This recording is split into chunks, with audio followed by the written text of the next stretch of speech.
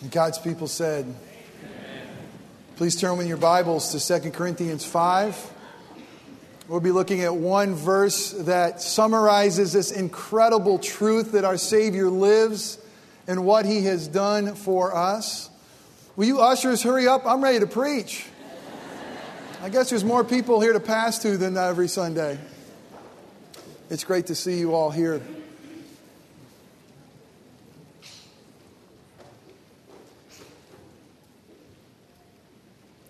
You know, as all those pictures of Jesus were morphing, one thing came to my mind. It's great to know that He's never changing. He is the same yesterday, today, and forever. Our pictures of Him may change. Our understanding may grow. But our Savior never changes. And our Savior never dies. He lives and He reigns and He rules forever. So as we begin, will you join your hearts in prayer? Let us pray together. Oh, Father God, if there were ever a Sunday where we needed to hear from your Son, the Son who lives and reigns, your eternal Son, your Son who became our sacrifice, if it was ever a day to hear from Him, it's today, Easter Sunday, when we celebrate the reality that He does live, that the tomb is empty. So, Father, I beseech Thee, that you would come and you would fill this room with your Son's Spirit. That, God, you would be pleased to speak through a broken sinner who desperately needs to hear the message in which he's about to preach. And Father, that you would open up our ears to hear the voice of our risen Savior. That you would open up our minds for us to understand the truth that Jesus lives and that He reigns. That you would soften our hearts to embrace and apply this truth to our lives. And that, God, that you would empower our feet to walk in a manner worthy of the gospel, in a manner worthy of the reality that our Savior does live and reign, and He lives to intercede for us. And Father, we pray this morning that you and you alone would receive glory through the preaching of your word, and that we would receive great joy and great encouragement. And it's in Christ's name we pray. Amen. Have you ever felt trapped? I mean, really trapped. I mean, feeling trapped is a terrible feeling, especially for those of us who are claustrophobic. And maybe experiencing being physically trapped. Have you ever had that experience? Maybe being in a car that was in an accident and you were unable to free yourself and physically you were trapped. Maybe financially trapped. Maybe a mountain of debt that is shackled to you that you at one time, or maybe even now, that you just can't seem to dig yourself out of. And you're in a financial hole, in a financial trap that you don't seem to be able to get out of. Maybe it's relationally trapped. Maybe it's in a relationship that's gone bad and you don't see a way out. You don't see a way out of that situation where you can free yourself and you just feel trapped. For many of us, it's being emotionally trapped. Something that's happened in the past, some horrific event that has chained us and that haunts us and that continues to live in our memories, and we just seem trapped. We seem trapped to the past, and emotionally, we're in bondage. Maybe it's vocationally trapped. I know it's true for many of you. Maybe you feel like your job is turned down a dead-end street, and really as you go there, there's no joy for you. There's no life for you there. It just kind of the mundane is slowly killing you. Many of you feel vocationally trapped, but maybe just trapped in your stage of life. Maybe you're a young mom with kids who seem to be draining all of your energy. Or in a marriage that seems to be taking away all of your joy. Maybe it's for those of you who are single. Maybe it's feeling trapped in your singleness. Wondering, God, are you ever going to provide a mate? Maybe for you teenagers, you feel trapped in that transition from being a young adult to a real adult to an adult. And maybe you feel trapped in the favor of your peers, the the acceptance of your peers. Each one of us has felt trapped at some point in our lives. In a room like this, many of you this morning come here feeling that you are pinned in, that you are trapped. And there's such good news. Easter Sunday is our greatest hope, our living hope. And the hope for us is this: there's a way out. In 2 Corinthians 5:21, Peter is going to summarize the gospel for us. And he's going to tell us that there is hope, that there is a way home, there is a way out, there is a way to freedom. 2 Corinthians 5, verse 21. Let's be mindful that we're reading God's very word. God made him, he made him, made Jesus.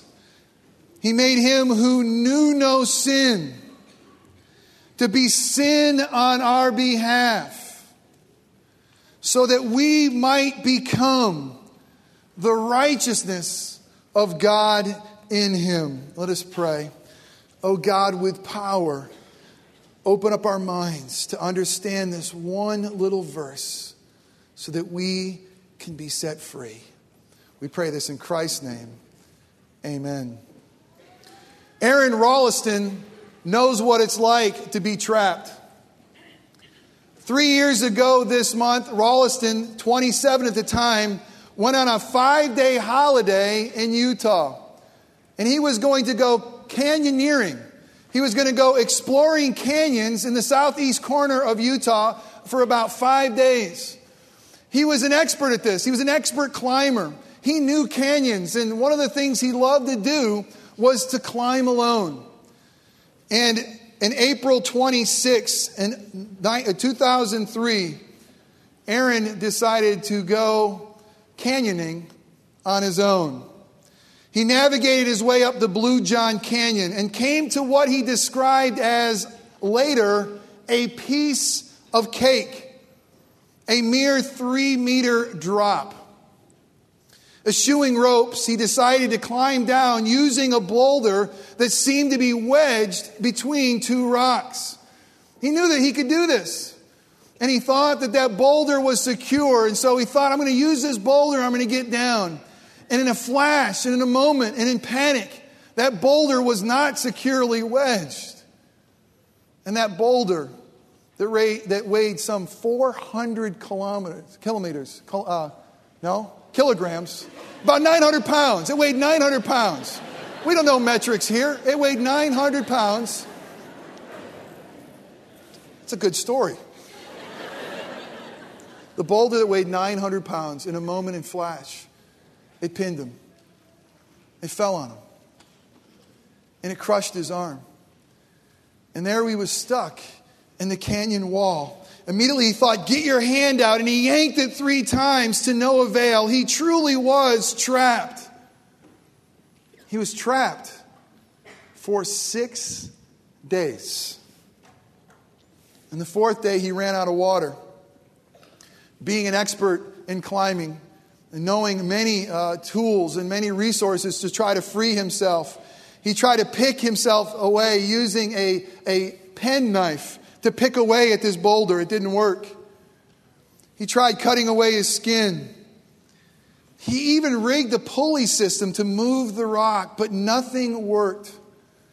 He took a video of himself. That's a picture of him on the far right there being trapped. He had a video camera, and he was filming what he thought might be his final, fatal documentary. Saying goodbye. Saying goodbye to his mom and dad and giving his last will and testimony. On the 5th day, he says that he heard a voice in his head.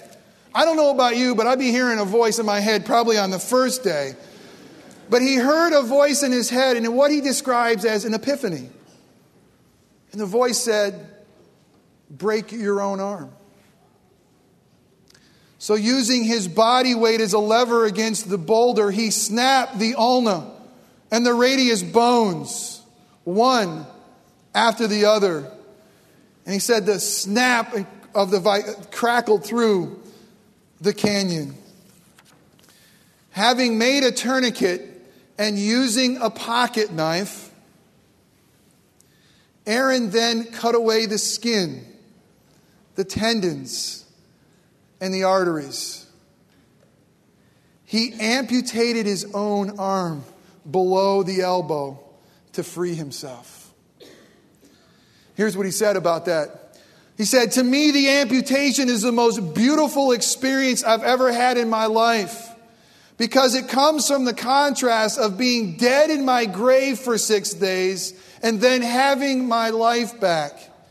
Aaron Ralston was willing to pay the ultimate price, amputating his arm, for the ultimate price: his life, his freedom. He said this about the pain of that experience, and I can't imagine. I mean, this was an experienced climber. He knew what it was like. He knew the pain of climbing. And yet he says this. He says, overall, it was 100 times worse than any pain I've ever felt before. It recalibrated what I understood pain to be, I would imagine. At the same time, listen, at the same time, it was the most beautiful thing I ever felt.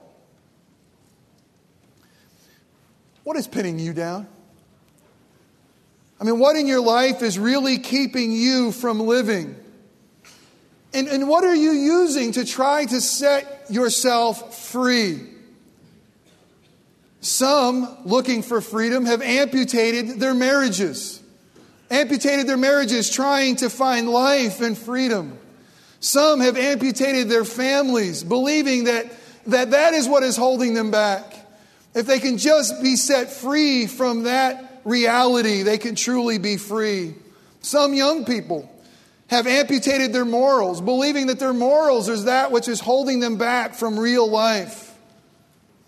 But none of these things can truly work. None of these things can truly set us free. In and of ourselves, we must understand this reality. In and of ourselves, we do not have what it takes to set ourselves truly free. Death entombs us all. And for all of us, what is pinning us, what is holding us back, what is causing us not to be able to live and live abundantly is sin. Sin is that boulder. Sin is that boulder that has crushed us. Sin is what is pinning us down. But there's such good news. What we cannot do, free ourselves from that sin that has trapped us. What we cannot do, Jesus Christ has done for us. Ralston used a pocket knife to set himself free. Jesus Christ used a Roman cross to set us free. Jesus was willing to pay the ultimate price.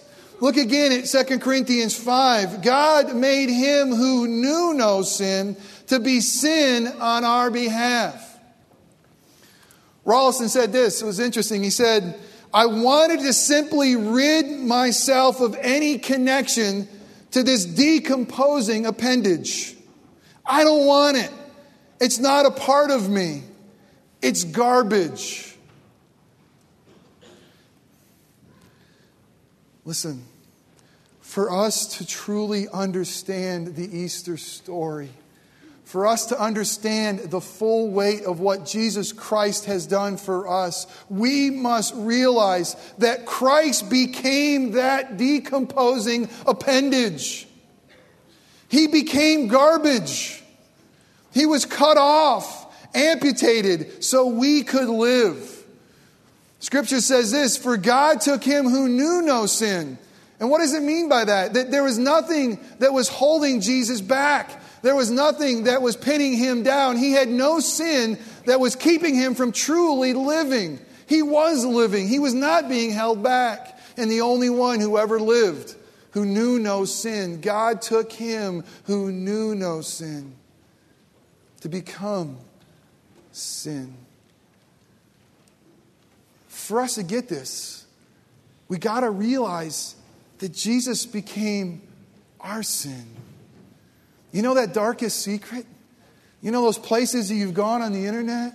You know those things that you've done that you're ashamed of? You know that sin? Jesus became our sin. Jesus became a dying appendage. Jesus became garbage. Who likes to hear that? I mean, really, I want to hear about a Savior who lives and who's clean and who's holy. But the reality of Jesus Christ, the reality of Easter, the reality is God took the perfect Holy One, the one who was sinless, and He became our sin. And in the Father's eyes, He became our garbage. We had one of the most poignant, Holy Spirit-soaked services we've ever had at Orangewood this last Thursday.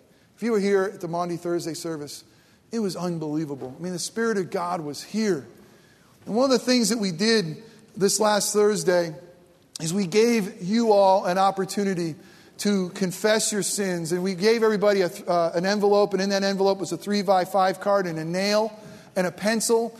And we had this cross right here in the center. And we asked people to say, hey, before we come to communion, we realize that Christ died for our sins. If you would like to come and nail your sins to the cross, come. And I got to tell you, it blew me away. I mean, I couldn't believe the line of people that were coming. There were young people, there were old people, people that were new to the church, people who had been here forever. And I sat there as a pastor, and my heart was broken as I saw the sheep, my sheep, come and confess their sins and drive it into the cross. You see, there's a picture of what that became. There it is. There are our sins nailed to the cross. But the reality is this, that we cannot lose. He became those sins. He became that dying appendage. He became that garbage. He was amputated. He was cut off so we can live. So we can have life. And life abundantly. He was willing to pay the ultimate price so that we can receive the ultimate reward. You see, Orangewood, He became our sin on the cross. It's our picture there. And until we understand that, we don't fully get the Easter story. Do you see yourself at Calvary? Do you realize that He did become your sin? And once we see our faces there, once we realize that, yes, He was cut off for me. The grossness and the garbage in my life, He has paid.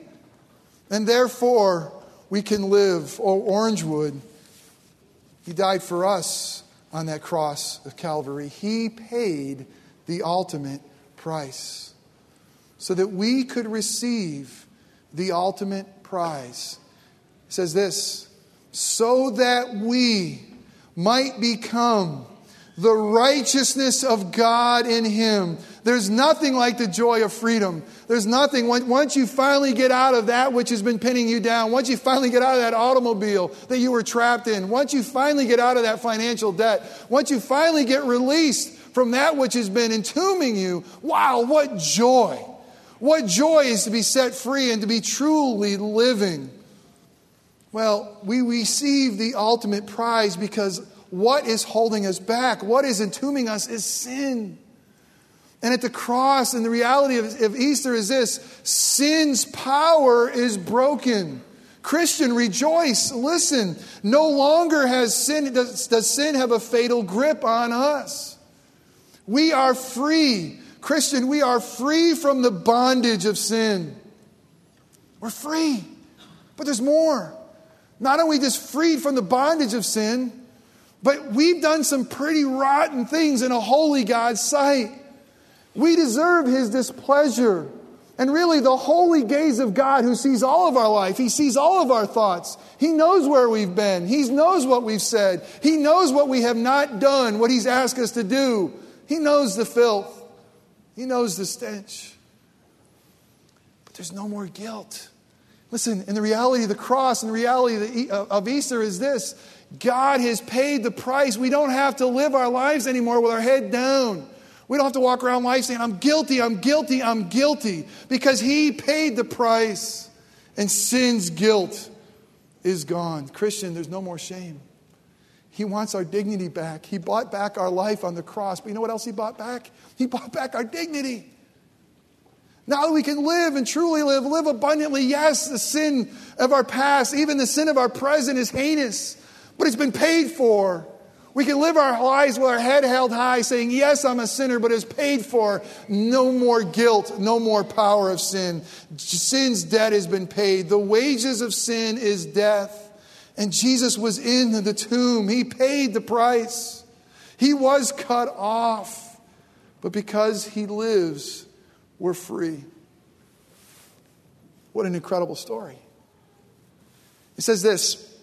It says, he took him who knew no sin to become sin so that we could become. You ready for this? So that we could become. You ready for this? So that we could become the righteousness of God. Now here's what this means.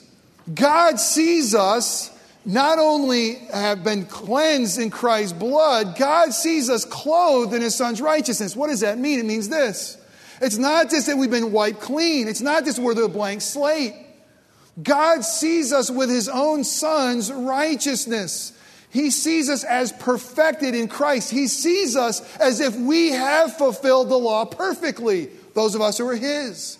He sees us as if we have done everything right.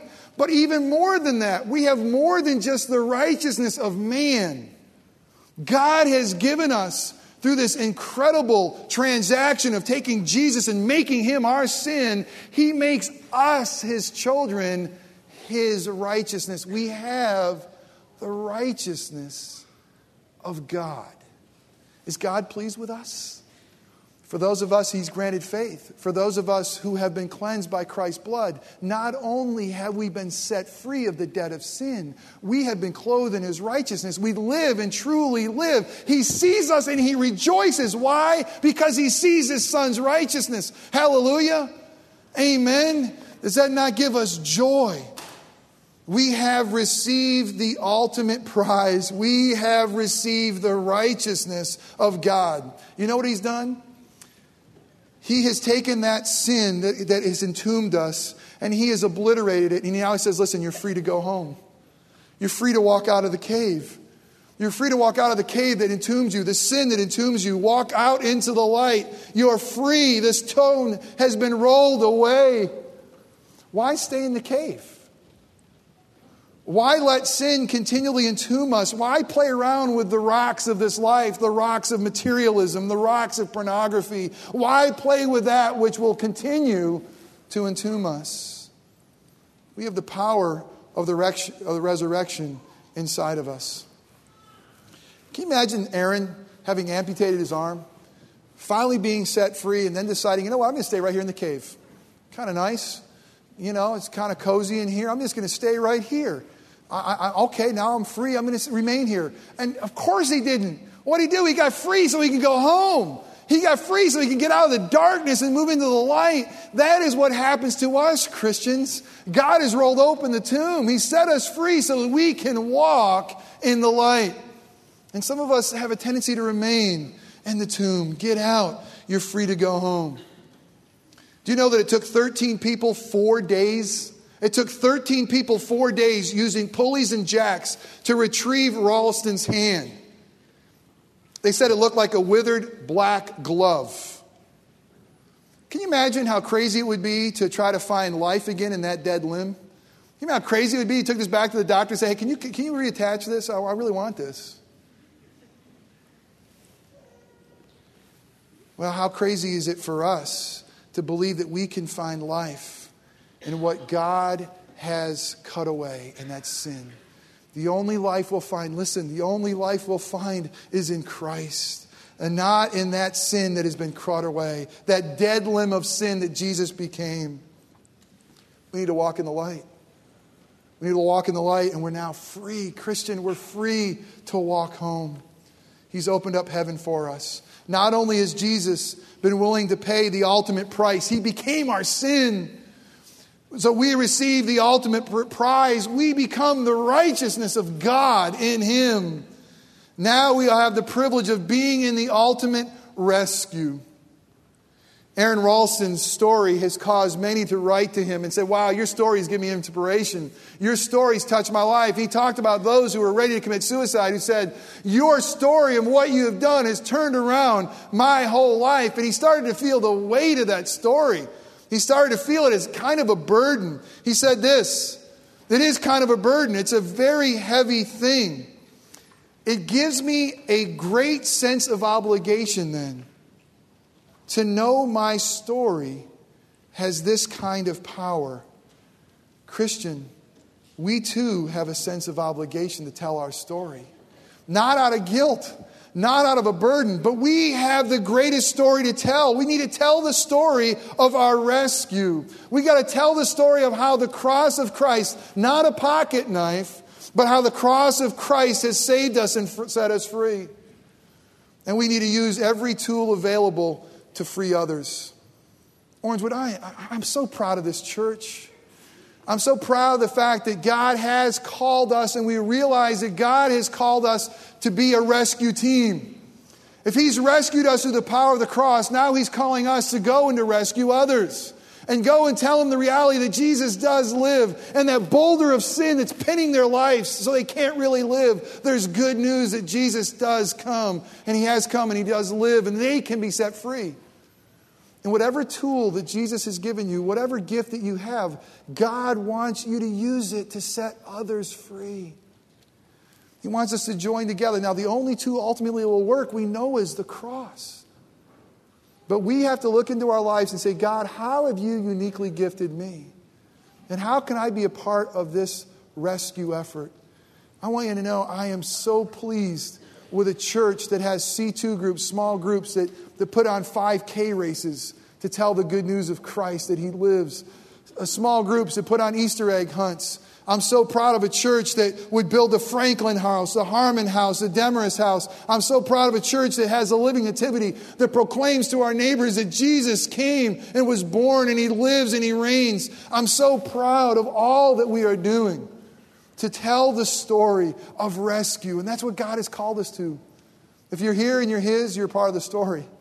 If you're here and you're His, He wants to use you to free others. And He's uniquely gifted you to do that. And He's called us to do it together. Rawlinson says this, I believe my purpose on this planet is to express my soul, to figure out what it is that's going to fulfill my soul's desires. In doing that, I find happiness in my life. Listen, whoever you are here, you have been made by God. You are in His image. And for each one of us, there's one thing that is true. We only can find our soul's desire in Christ alone. The one who has made us, and the one who has redeemed us, and the one who has set us free. Are you trapped today? Do you want to find life and life abundantly? Do you want to find your soul's desire? It can only be met in God. And it only can be met in Jesus Christ through what He has done on the cross. And that desire lives and reigns today because He lives and reigns today as well. What do you have that you need to be rescued from this morning? What tomb do you find yourself in this morning? There's such good news. The door is open. The rock has been rolled away. Rise and walk. Rise and live. Get out of the tomb. Taste the freedom and experience the joy. He lives. He lives. He lives. And so that we can live too. Aaron's story. What an incredible story of the power of the human will. The Easter story. Listen, the Easter story is the Christian story, and it's the power of God.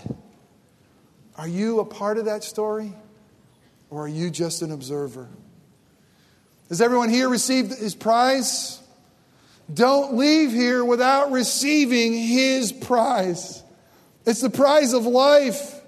It's the prize of freedom. It's the prize of the righteousness of God. And for those of us by God's grace who have received that prize, use it. Use that prize for the glory of Christ. Use that prize to free others and bring our families, our friends, and our neighbors to salvation. Let us pray.